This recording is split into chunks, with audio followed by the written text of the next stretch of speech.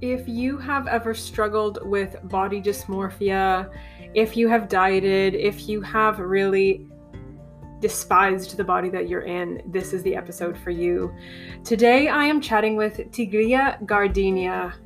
Tigria is really incredible. She is just a fascinating human being who literally ran away with the circus. She has a background that is so multifaceted. She is Cuban American and lives in a community setting in Italy. She shares her story about starting dieting when she was just 8 years old, about her body image, about learning that she actually has body dysmorphia, and also how she changed her mindset to be that of being strong and healthy holistically instead of defining herself by her body. If you want to know more, this is a great episode. It is a really, really juicy one. I cannot wait for you to dive on in. Let's get to it.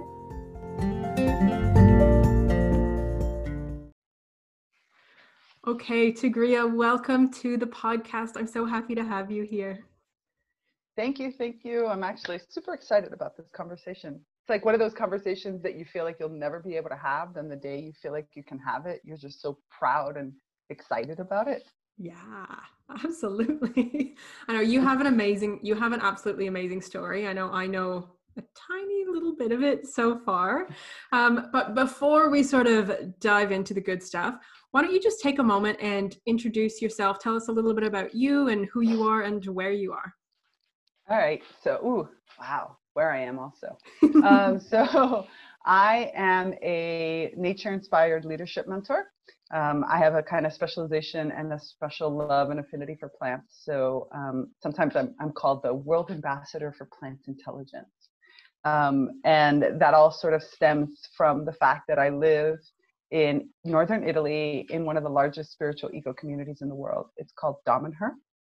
And it's a very unusual place. We have underground temples, and I live in a shared community, one of our several shared community houses, which are called nucleos.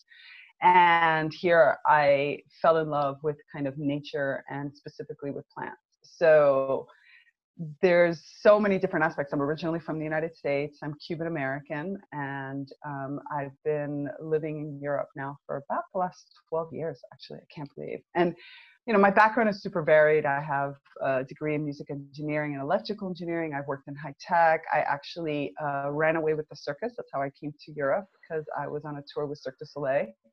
And so I've done a lot of different things, and I'm also a spiritual teacher. I teach sacred geometry and Kabbalah. That's amazing. You're like one of the most interesting people. You know, you don't even realize it. Like sometimes I write I remember the first time after a long time I had written up my bio, and I wrote it up and then I left it, and then I came back to it later, and I swear to God, I thought somebody had edited it, and I looked at it and I was like, what the hell are they talking? And I was just like, wait a minute, I did that. Oh, I did that. Oh shit, this is me. What are we talking about? You don't even realize it. You just go with the flow of life. Yeah, that's awesome. Okay, so I want to get into your story because you have a really interesting story. Obviously, I don't think you live that kind of life and have a boring story. But we want to really specifically, of course, hear about your self-love journey and your journey of sort of coming to terms with your body and with food and all of that. So why don't you just sort of start at the beginning? Tell us where your specific challenges began. Wow, birth? No, actually, I can tell you this much. I can tell you that when I would say that the single most place where I became conscious of it, I actually remember this. So when I became conscious of it when I was 8 years old, and my mother took me to my first Weight Watchers meeting. And so I remember getting on the scale, and I remember that I don't ever remember what I weighed, but I knew it was upwards of, in this case, pounds, 100 pounds, 100 and something, probably not that much over because I was 8. Yeah. But I remember that the goal weight was 89 pounds. That was what I was supposed to be weighing. And I remember thinking to myself, I'll never get there. Like, how could I get to there? And it was interesting because I had always been the chubby kid. I had always been overweight. my brothers who are older than I am called me Shamu, which was like the name of a famous whale in the local seaquarium type thing. And so I had never been thought of as thin. I didn't have that body type. But I hadn't really realized, and my mother, in one aspect, I have to give her a lot of credit, because she did the best she could. And I do admire her. And I've had subsequent conversations with her as I grew as an adult, because in her mind, she saw her daughter going towards a path that was going to cause her heartache, from the perspective of, life isn't easy. I was a very active child. I danced for like 9 years. So it wasn't like I was heavy because I was sitting around watching television. Hence why she decided not to just say, I'm going to put you on a diet, because it wouldn't work. We didn't drink soda in my house. I was overweight from orange juice and healthy dinners. So my mom didn't know what to do. And so she thought, well, at least Weight Watchers at the time, I can't speak to it now, was all about showing you how to proportion your food and how to balance your food. So her idea was, this was how she was learning about her own weight and such. So what a great way for teaching her daughter. She never thought that at 8 years old, maybe it's not a conversation you can easily have, or maybe it would cause other types of issues when you have two older brothers that are already making fun of you because you're quote unquote fat and you're a ballet dancer who's overweight. But yeah, so I think you could say that it all started there. 8 years old. That is young. I think I was 11 and I thought that was young, but 8. I mean, at 8 years old, you don't even have the mental capacities to understand, really. I mean, it's no wonder that you remember it, because that, I would imagine, would be pretty traumatic. Like, it was. Yeah. Yeah, and like I said, I got really lucky. Like when I don't know if it's a mindset thing now, but when I became conscious of it, I did feel grateful that the women there, mostly women, there were some men, but they were funny, and they didn't talk about food. I've subsequently had been in other programs and other situations over the years, and some of people get really angry or controlling or whatever. My memories are of heavy women laughing and making comments. And yes, they talked about it from the perspective of course, controlling portion size and stuff like that. But at least I can remember happy memories. Like I remember, there was probably some tears, and there was emotions. Probably I didn't understand them enough. So luckily my mother framed it in a way that was about learning. It was about getting to know yourself, getting to know your body, making sure all these other types of things. So that's why I said, I know she did her best in that. But yeah, 89, that number still sticks in my head, and the like little rewards that they give you. And I remember my little book that you get, and you get your little like stamps inside of them. And it's kind of like the equivalent of like Alcoholics Anonymous with their like star program. It's just like, what? Am I a little too young for this? Yeah. So there you are at 8 years old, having this experience that you're way too young to be having, with your mother, who, like you said, she was doing her best, what she thought was the best thing. So what happened after that? What did that do to your body image, how you saw yourself, how you related to food? Like, how did that sort of follow you as you got older? Yeah, it followed me in always feeling heavy. It's been interesting. Like when I tell people, so to give you kind of, I'm going to fast forward a little bit, and then I'll go back just to give a reference. So my quote unquote weight issues from a really externally looking place, let's say it in that way, proceeded to continue on until my late 20s. In my late 20s is when I was able to find a way to eat, and I'll probably get there in the story a little bit, that ended up creating a weight that is what people from the outside would look at and say, oh, you're thin, you're healthy, you're thin. So from that age of 8 up until my mid-20s, literally, like I think I was like 25 to 27, where I got things under control. For me, food was an issue. It was an issue because I'm a Taurus. I love food. I still love food. I dream of food. When I became an adult, like I started cooking for my house in my teens because my mother and I made a deal. I cook, you clean. because I was a better cook than she was. And it was great. Actually, it worked out really well. So I would already wake up thinking about the meal I was going to prepare, or I might start preparing things the night before. I had my very first Betty Crocker cookbook when I was like, I think I must have been like 11 or 10. And I used that cookbook all the way through until my late, teens, because it had a lot of really cool recipes in it and fun stuff. So there was this love of food. Like I said, I was told by the doctor to stop drinking orange juice because I drank too much. So there was no soda in my house, not because my mother wouldn't buy it. She would buy it for guests and it would mold. We didn't have those types of problems. I had problems that I just loved all kinds of food. So all of this sort of resulted in the fact that I looked at my body and I just assumed that it was overweight. And I assumed that it was way bigger. I didn't learn that I had body dysmorphia until I was in almost my 30s.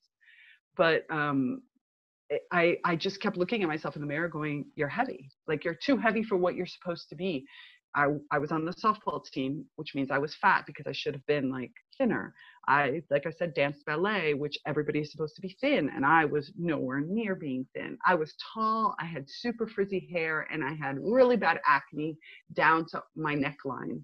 So I went to a dermatologist for the first time, probably when I was about 12, like to get an idea of how bad my acne was at the time. So it's like I had like the triumvirate of everything. I was tall, frizzy hair, bad acne, heavy weight. I was like, Jesus Christ, I'm going to be alone for the rest of my life. So it manifested itself in always looking at everything as if I was heavy, like everything, because I was just bigger than everybody else. Nobody had explained to me that the fact that I was also taller meant that, of course, by nature, I would be bigger. That conversation never came in. My mother is a person she's a little bit shorter than I am. And actually, my mother has big breasts. I don't. So I didn't have like the breasting to sort of hide weight. Mm-hmm. And that made me feel even more fat, because almost like your body looks like, your body looks disproportionate. It was proportionate from the perspective that I was completely like a little bit big. I wasn't round in that aspect. But the way it felt from the internal was I was just big. I was big boned, I was big, and it manifested in me always thinking about things like reduction, like how do I control my food? I couldn't cut certain foods out because, yeah, I do have a sweet tooth and I could cut out a little bit of things, but there was only so much I could cut out. I had to just reduce. And then I would like do all these exercise type stuff and it didn't do any good. So I just kept always the food, the weight issue was just always on my mind. That's kind of how it manifested to me. It manifested as if you're always big. And when I described that period of my life up until about my late 20s, I just described myself as heavy. That's the only word that ever comes to my mind. Yeah. Heavy. What was happening inside your head during that, like with the judgment, criticism? What was the internal dialogue that went with that? The internal dialogue was embarrassment, a lot of embarrassment, a lot of hiding from perspective. So it's really funny. I have a friend of mine who is somebody that I refound years later, but who was kind of like my first little boyfriend when I was in elementary school. Mm-hmm. And it's funny, I lived in South Florida. It's super hot all year round. And he remembers, I went to a private school at that time. He remembers that I always wore a sweatshirt. Because the uniform, which was your kind of traditional uniform with the skirt that had kind of the jumper top, I would take the jumper top off because I felt like a cow in the jumper top, and I would throw on a sweatshirt. And he's like, oh yeah, I always think of you as a sweatshirt. Nobody ever thought that I was boiling inside of this. But also, to me, sweat became, oh, if you're sweating, you're probably losing weight. So this is good. Right. And the internal dialogue was hide. And being in South Florida, also, we went to the beach a lot. So I always wore t-shirts that were long. I never went into the ocean without a t-shirt. And so I was always around that. And my best friends, like, the little best girlfriends that you have, which was very small amount of them, because to be honest, I also was teased a lot for being tall. A lot of nicknames constantly because I was tall, because I was heavier, because of all these types of things. So that did not help at all. And that was the internal dialogue there was of shame, of sadness, of feeling really alone, and of looking at yourself but not knowing what to do. That was, I think, the most difficult part. Was like, I remember would watch, weight loss shows or read books or whatever I could get my hands on. And I remember thinking, none of this will work for me because I do eat healthy. Like, I do exercise, I do move. And it was interesting because that followed me all the way through college. When I got into college, I started hanging out with a group of people in my end of my high school years and the beginning of my college years that were dedicated to the gym. And so I was actually going to the gym, doing my best as I could do. But my body type, and nobody ever explained that some body types don't reach like ripped abs without a ridiculous amount of work. Yeah. And nobody explains to you that six pack or the really being shredded, like they say, or having the muscles show is a body type. And that if you naturally have kind of a little bit more fatty skin, you are going to have that sort of more voluptuous look. And because, again, I didn't have the big breasts, it was never explained to me voluptuous or any of these positive sort of words. It was just said, you're chubby, you're fat, you're bigger. Like, these are the words. The internal dialogue was something is wrong, because those words are always associated with the wrong. Right. And I would go to the gym. I remember going like multiple times a week when I was in college, trying to do everything that they told me to do. And I was like, why am I not getting smaller? I would pack my lunch with me. I don't even know today here where I live in Italy, it's very common to have 3 meals a day, right? You do breakfast, and they do kind of this sweet breakfast, which is torture to me. Then they do lunch, and then they do dinner. And it's like decent meals each time. I don't actually remember a time in my entire life when I've eaten more than 1 meal a day. Even in elementary school, I remember having my lunch box then. But from the time I kind of went into middle school, high school, I remember I would skip lunch. And 1 meal a day has been my MO as my control issue. I never realized that it was a control issue, but it's like my daily practice of control without ever putting any kind of thought process to it. Right. Yeah. Wow. What a realization to have. So you said that this all sort of started to change in your mid-20s, right? You're 25, yeah. 26, and that's when your body started to change and you sort of started really working through this. So what did that process look like then? Yeah. So at one point I hit what was my highest weight. I was in a relationship. I had from the outside what looked like the perfect life. I was working in high tech. I had moved across the country. They had moved me across the country. So that validation of like, you're intelligent enough, you're good enough. Luckily, none of this ever crossed into my schoolwork or my kind of work thing. But it did cross over into my experience with friends. So I always had a very, very small, limited amount of friends. And I never talked about these types of subjects. I was, the goofy one, the typical things that we do when we're heavier. Yep. At one point I was in a relationship and I was the heaviest I had ever been. And yet I was still with a man who absolutely loved me and adored me, but I couldn't even I think I would hide in bed, work with the covers over me. And I just didn't really want him to see me. I felt so horrible and I felt completely out of control. I had no idea how to control it. And I discovered a book called The Carbohydrate Addict's Diet. This is way pre Atkins craze or other types of stuff. But this book had a little test to see if you're a carbohydrate addict. And the diet really consists of the idea of the way that our body processes sugars and insulin release, stuff like that. And it really resonated with me. And what I loved about this book was that it talked not about a diet, but about a lifestyle change, about the fact that when you have this type of body, your body reacts chemically in certain ways. And therefore, it is not about control, but about learning the cues. And this is why you never feel satisfied. This is why you would eat until you bloat. And because I would love food so much that I would eat and eat and eat. And I would continuously do it in this way. And especially because I had gone down to kind of a meal a day, but that meal was huge. Right. And so this helped me put a kind of I don't want to say a control in a bad way, but more like an understanding, a biological understanding even of certain things. And back then we had these listservs, and I joined a listserv with people, international people, Most of them were from the United States, but some were from abroad, who were all on this diet together, on this journey together.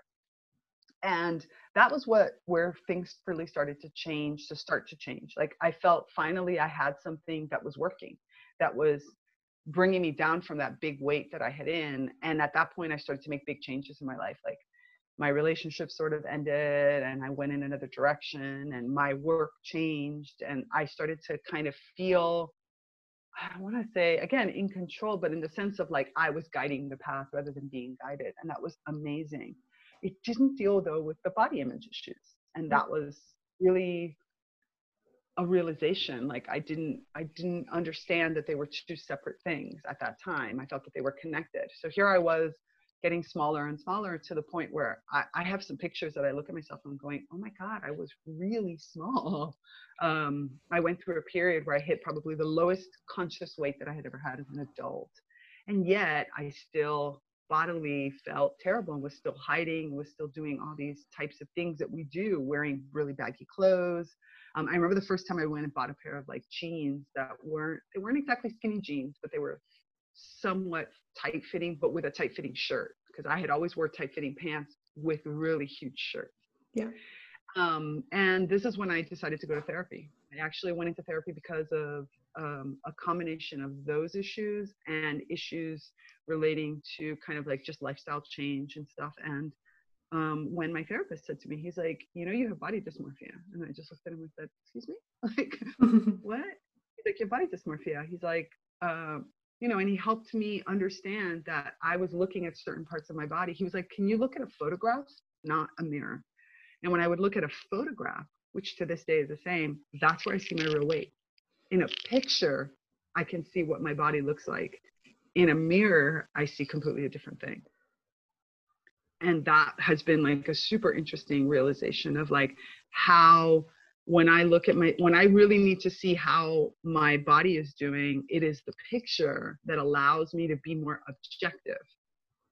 And then the other part was then from that perspective of starting to really learn, okay, well, wait a minute, who do I really want to be? Is this something I want to control me? By this point, I was starting also my spiritual path.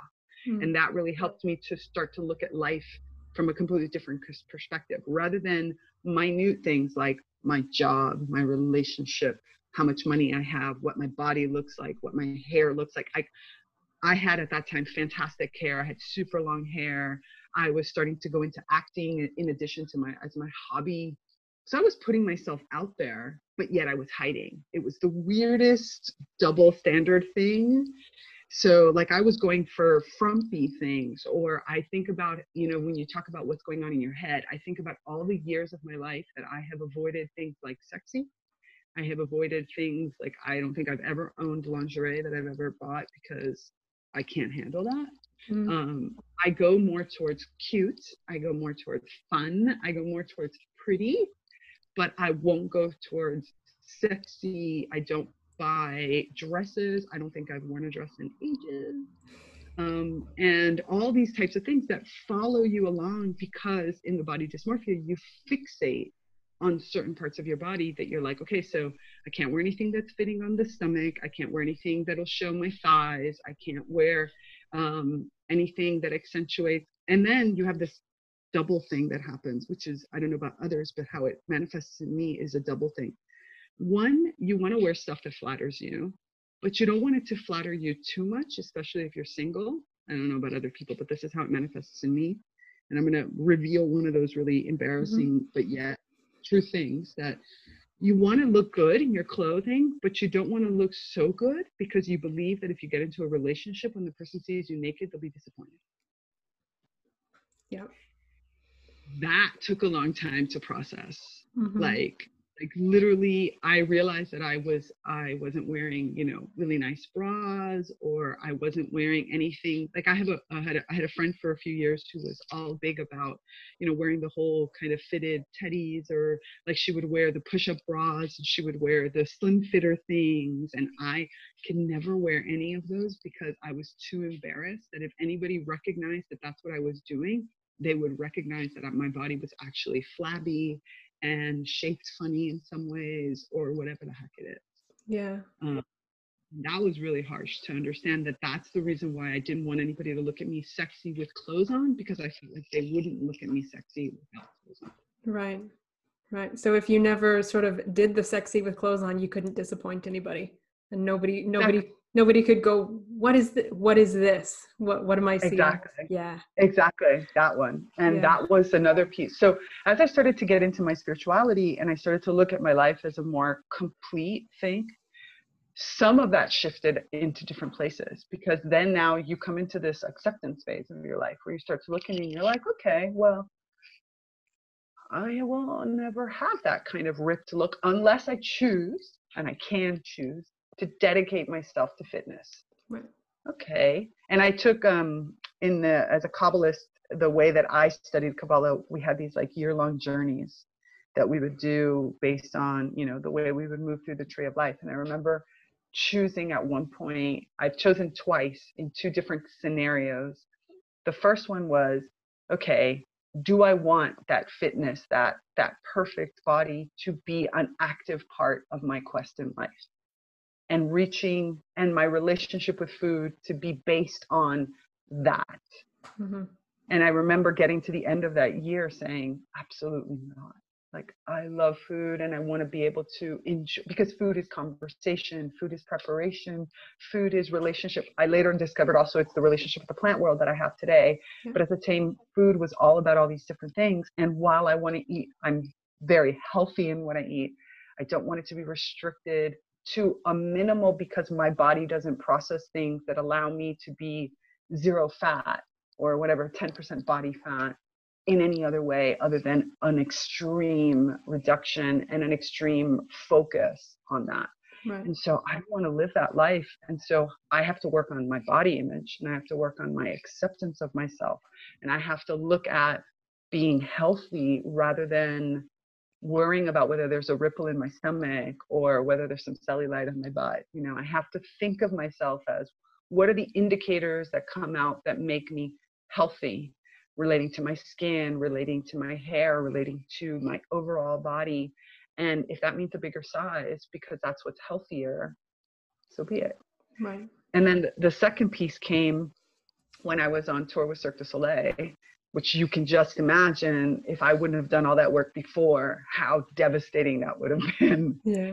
Because these are all people that are like I was on tour at first following my partner, who was a carpenter. And then later on, I worked as a backstage manager. So I was with the artist all the time. And I remember thinking to myself, again, I have access to gyms regularly. I have access to exercise equipment. I have access to everything.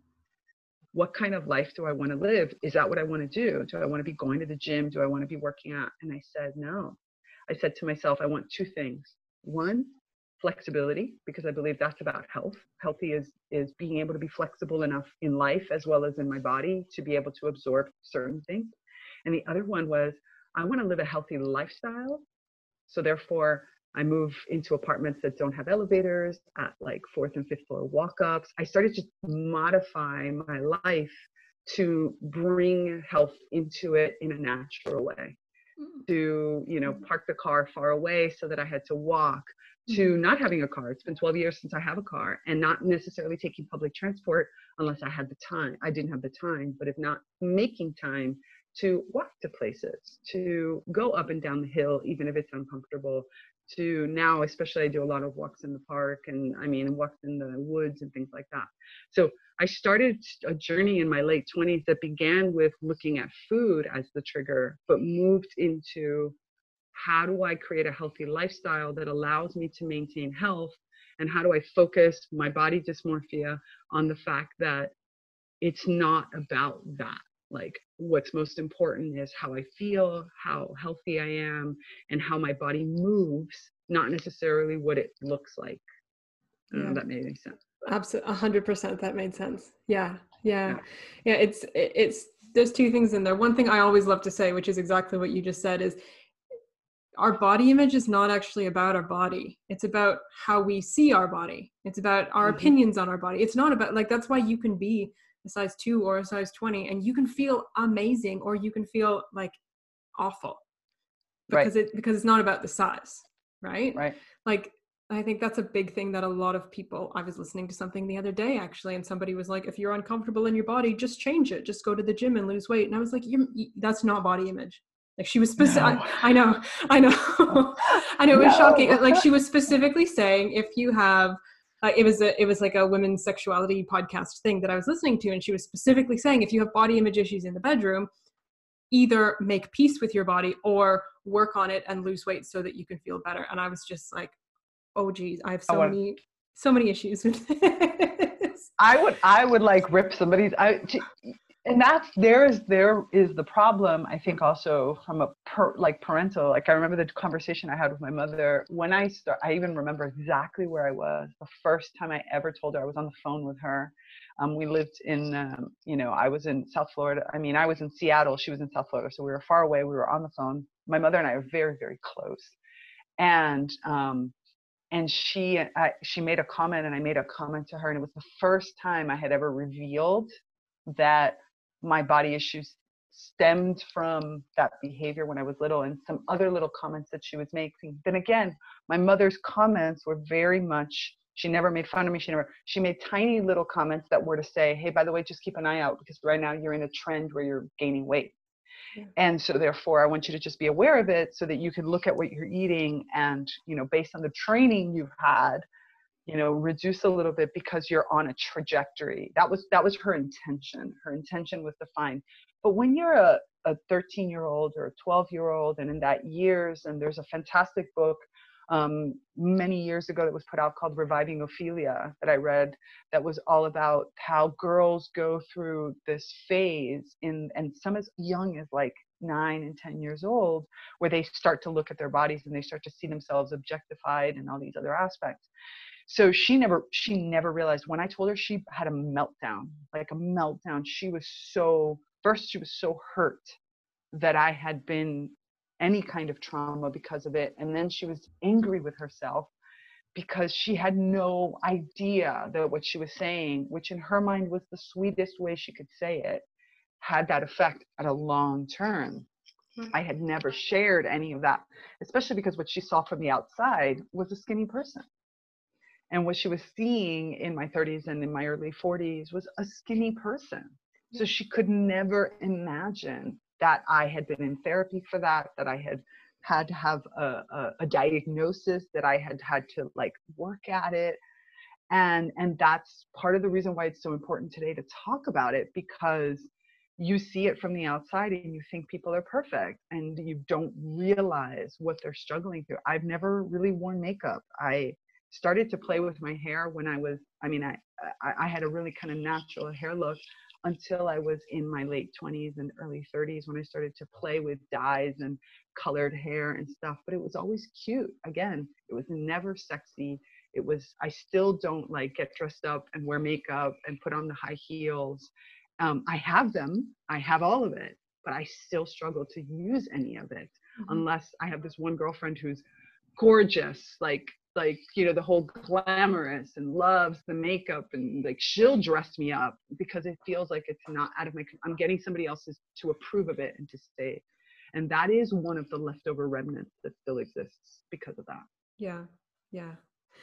So this sort of journey that you've been on in both sort of making peace with food, but also sort of learning to accept your body and sort of dealing with this body dysmorphia that I know it's still with you. It's a part of your life.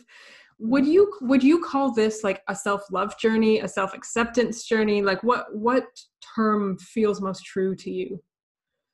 To me, it's self-acceptance that feels the most, because on the one hand, at least the way it manifested in me, I've always, quote unquote, loved myself. Luckily, I mean, I had periods just like anybody else that's had their periods where they kind of don't love themselves. I love my strength. I love my height. I've always loved my hair, and there's characteristics, I have green eyes and certain things that I focused on, and that I realized that it's me who dumbs them down, not because they're not naturally there. So there's kind of always been a little bit of a love, but there hasn't been a lot of acceptance. And there hasn't been a lot of acceptance. I'm going to add another piece to it that I think that people don't realize that is out there. I had somebody who said to me something about like, people who look at you and they're like, oh, you're so beautiful and whatever. And I'm like, can I say that there are some terms that seem to be fantastic, but they are absolutely crippling to certain types of people.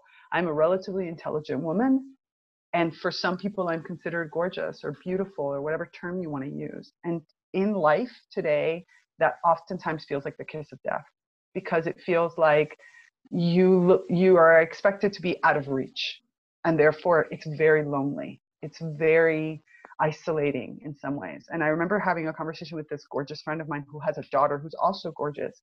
And I said, please don't call her gorgeous.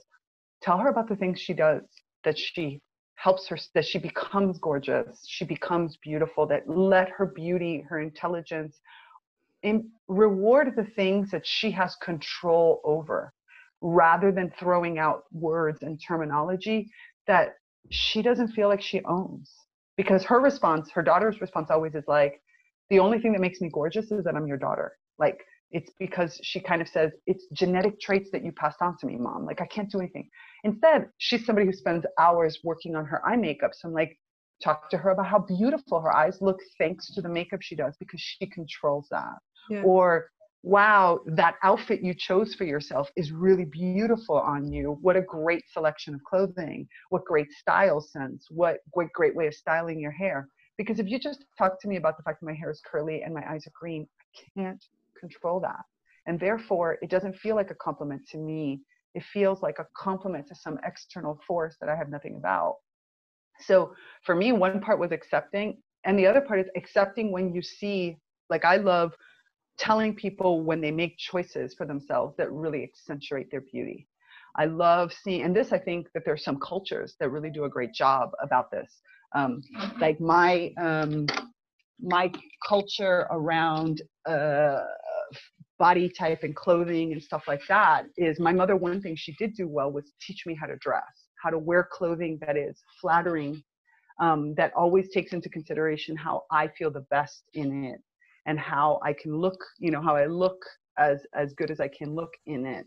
And I think if that was the accepting what's below it, while still accentuating all the parts that are most beautiful about you, that you can put something energy into it.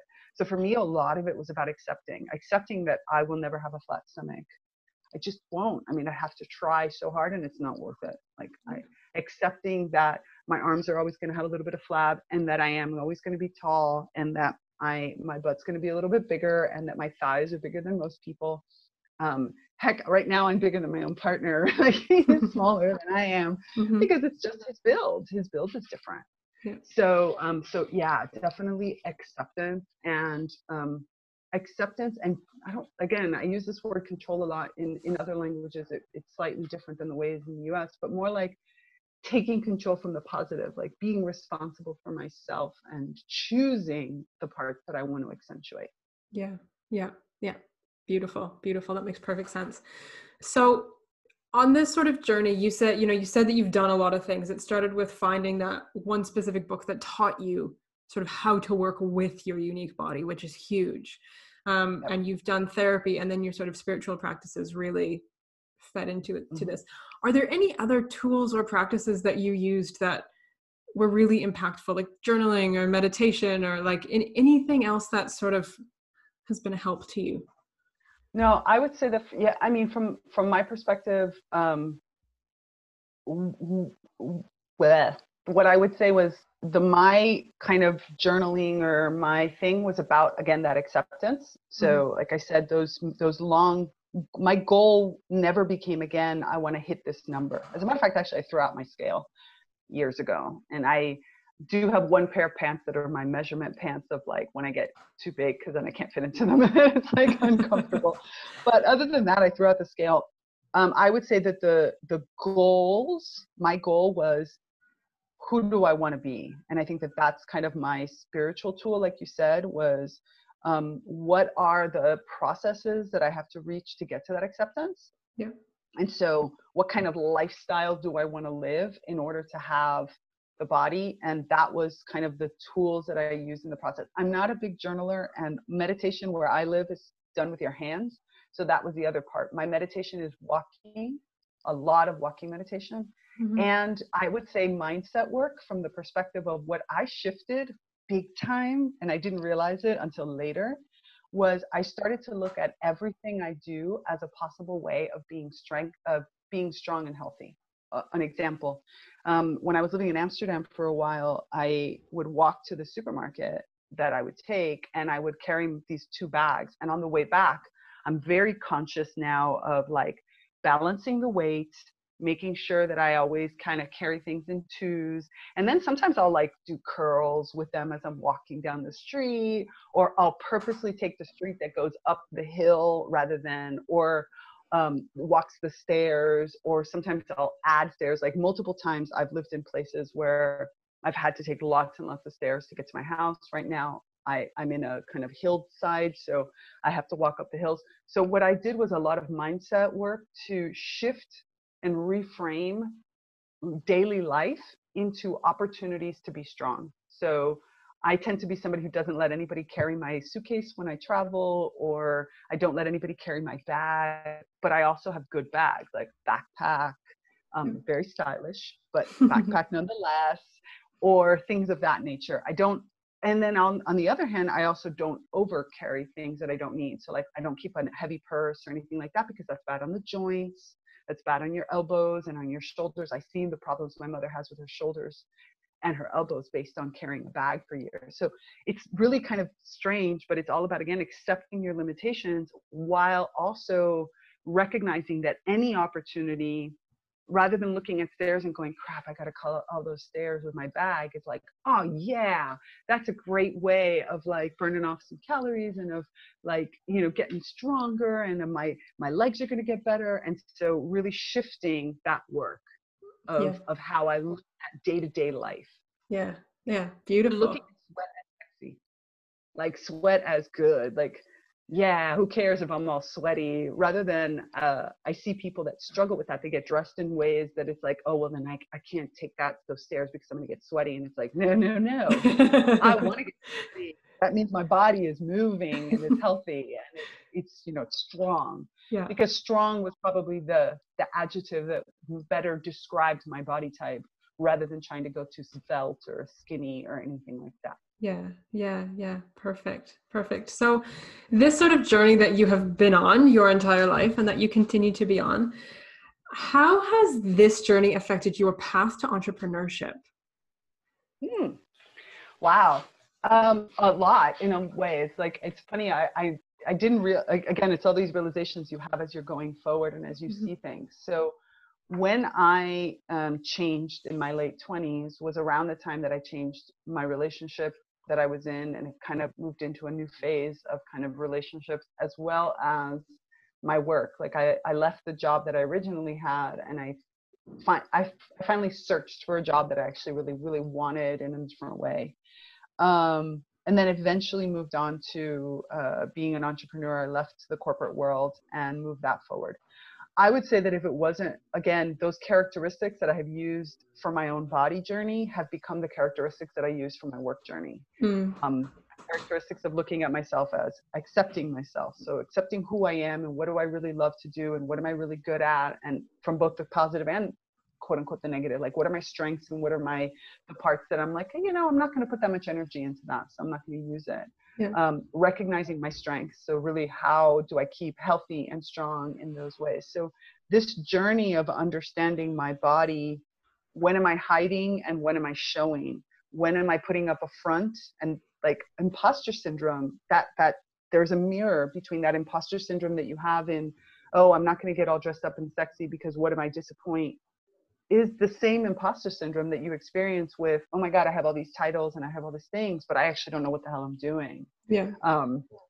So they happened simultaneously. And the great thing is when you look at being able to use one to help you with the other. So you start to recognize that, okay, wait, if I shifted that by doing a mindset of thinking, I'm going to do strong things, I'm going to approach life in this way. What if I do that in my entrepreneurial work? What if I approach it by every opportunity is an opportunity for strength and growth? Therefore, I'm not an imposter because I am using this as an opportunity to grow. So it doesn't matter if it's okay if I don't know how to do it at the time that I get into it. It's more importantly that I learn how to do it, you know. And so it allowed bringing that to a conscious surface, really using those journeys together has allowed me to probably move forward in a way that is parallel to what are the growth of my body, as well as the growth of my mind and my work and all these other aspects.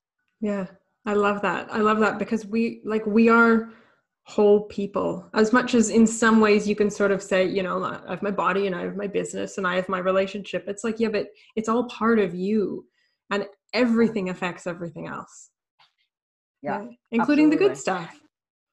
Yeah, absolutely. Yeah. And this is, I think, where a more holistic spiritual practice, from my perspective, has been my piece. It was my glue. It's like discovering that piece or starting to reawaken that piece and that journey was what allowed me to step back and say exactly what you just said. It's what's the holistic view of my life, because it's impossible for you to be happy with your body and be miserable at work. You can think you're doing it, but you're really not. Like, because it's going to tap into it.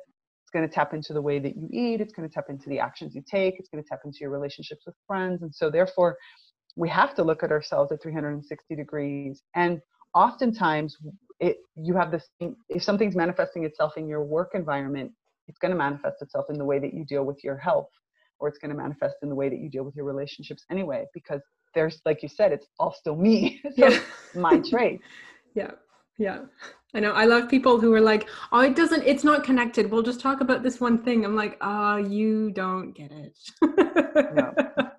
That's not how You could talk about it, but it's just going to pop up again over and over again. Right. It's going to come right back type of thing. So I find it to be more fun because it's more reassuring. Like, you know that when you deal with something and when you evolve it into a new level, you've evolved it everywhere. Like, that's the rewarding part about it. Right.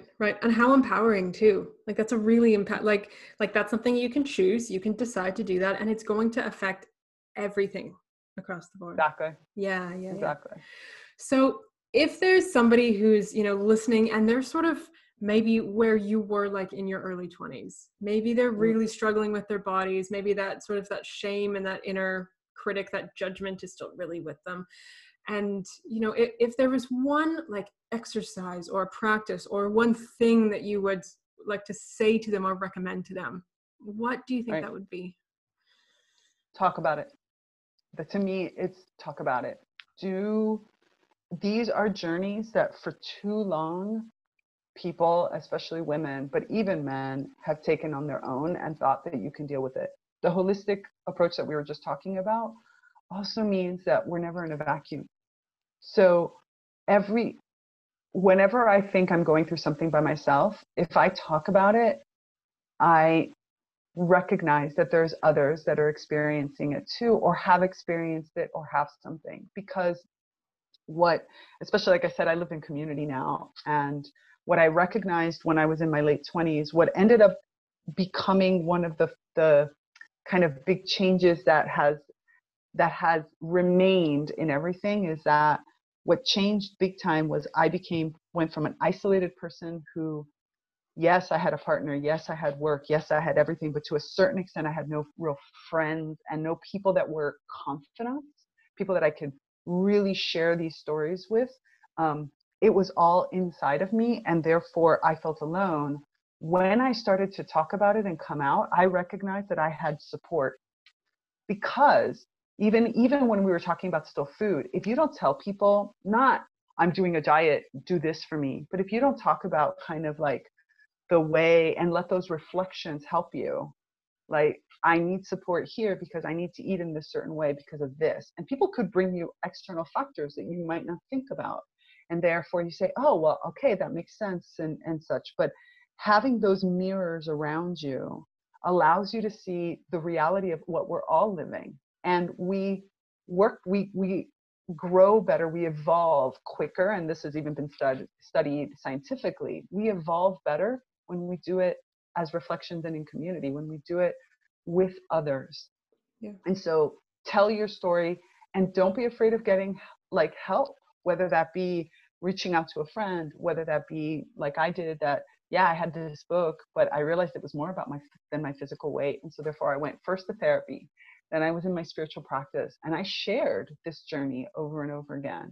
And the more I shared this journey, the more people could reflect into it, and the more we could help each other and support each other and grow with each other. So whether it be a coach at the beginning because maybe you don't feel like you can bring your friends into it, or your partner, or whatever.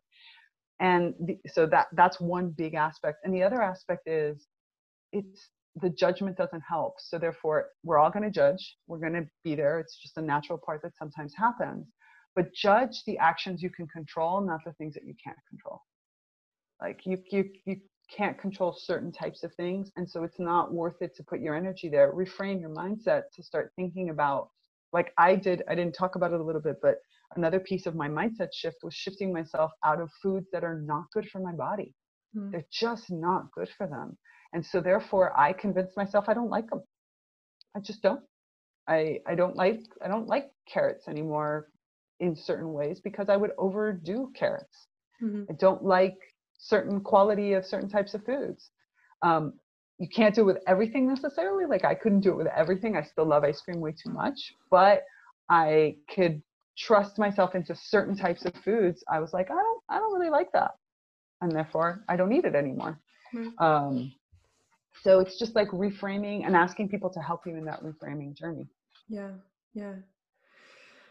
Oh man, I have so many questions about you, especially like you living in community. But I feel like that's like a whole other conversation, which we can easily have another day. Yeah, we'll do part two. Exactly. Sometime.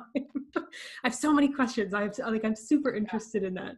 But we'll stick with this for today because that's some really great advice. Like, talk to people. There's so much power in sharing in community, because I think too, shame and guilt really, really thrive in isolation.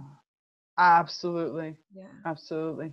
Yeah. Yeah. We believe really incredible things about people. Like I'm very vocal about a lot of topics because of that. And when I started to work with the plant world, it was, that was another set of mirrors of looking at the natural world and also seeing how some of these things manifest in the natural world, which is way different than the way we have set up our society. And so it was like, okay, I have these mirrors of humans. Now I have these mirrors of the natural world. And now we can have conversations back and forth. Like I can talk to the plants and I can talk to the people, and we can start to look at how it is. And you start to recognize that what we see from the outside is so distorted. It's so distorted through our own filters. And when we have a conversation, we can get deeper into it and we can see what our joint reality looks like. And therefore, when we have a joint reality, we can modify the joint reality, because that's the other part. If I wouldn't have told people what I was experiencing and they were going to be bringing food that was bad for my body, that maybe seemed healthy, but it's bad for my body, they would have put it in front of me. When I share, then all of a sudden, they don't put that in front of me. Right. And they don't be like, because we have cultural things. Like I said, oh, I don't want that. Oh, no, you have to try it. No, actually, really, I don't, because it actually harms me. Oh, wow, I'm sorry, I didn't know that. Yeah, it actually does. Oh, okay, that makes sense. Like, no, you don't have to worry about it. Those types of things. Yeah. So I think, like you said, it's super important for us to bring community into it and to just get rid of that shame. Yeah, for sure. Okay, beautiful. So if listeners want to get in touch with you, if they want to find out more about you or the work that you do or any of that good stuff, where is the best place for them to get in contact with you? The best place would be my website. So my website is just my full name. So tigrilagardenia.com. There you get like the basics. And then I'm all over Facebook. I'm all over Facebook. Like I have my Facebook page is very active, and I have a few groups and things. And so they can just reach out to me there. So my Facebook page or my email, and everything is in my name. Luckily, having an unusual name makes it easy. So whether I'm on LinkedIn or Instagram or Facebook or my website, it's always just Tigrila Gardenia. Super simple. That's super simple. Okay. It is. It's the benefit of having a good name. Yeah, you're lucky. I think I'm also like an author and a politician and a gymnast. I have a very common name. Yes, it's quite complicated. Yeah, that was the best part of it. I'm like, I've noticed that there's people with the same like first name, but the second name, no. So it's like that combination of the two. Just like, yes, I can put all of it everywhere. So my login is always like the same. Always Tigri La Gardenia. Yeah, simple. nice and simple. All right, I'll make sure to put all the links to that in the show notes as well, of course. Awesome. Yeah. All right. Thank you so much for being here. This has been a joy talking to you, and we need to do part 2 because I have so many more questions. Yay! Yay for part 2. I'm excited about it. Thank you so much for being here. I hope that you enjoyed listening to that interview as much as I enjoyed doing the interview. If you would like to get in touch with Tigria, if you would like to find out more about her work, as she said, because her name is so beautiful and unique, it's really easy to find her. I will make sure to pop the links to her social media as well as her website in the comments below. Also, please remember, if you would like to join our free self-love Facebook group, you are more than welcome to do that. The link to do that is in the show notes as well. Thank you for being here. Here is to you loving yourself.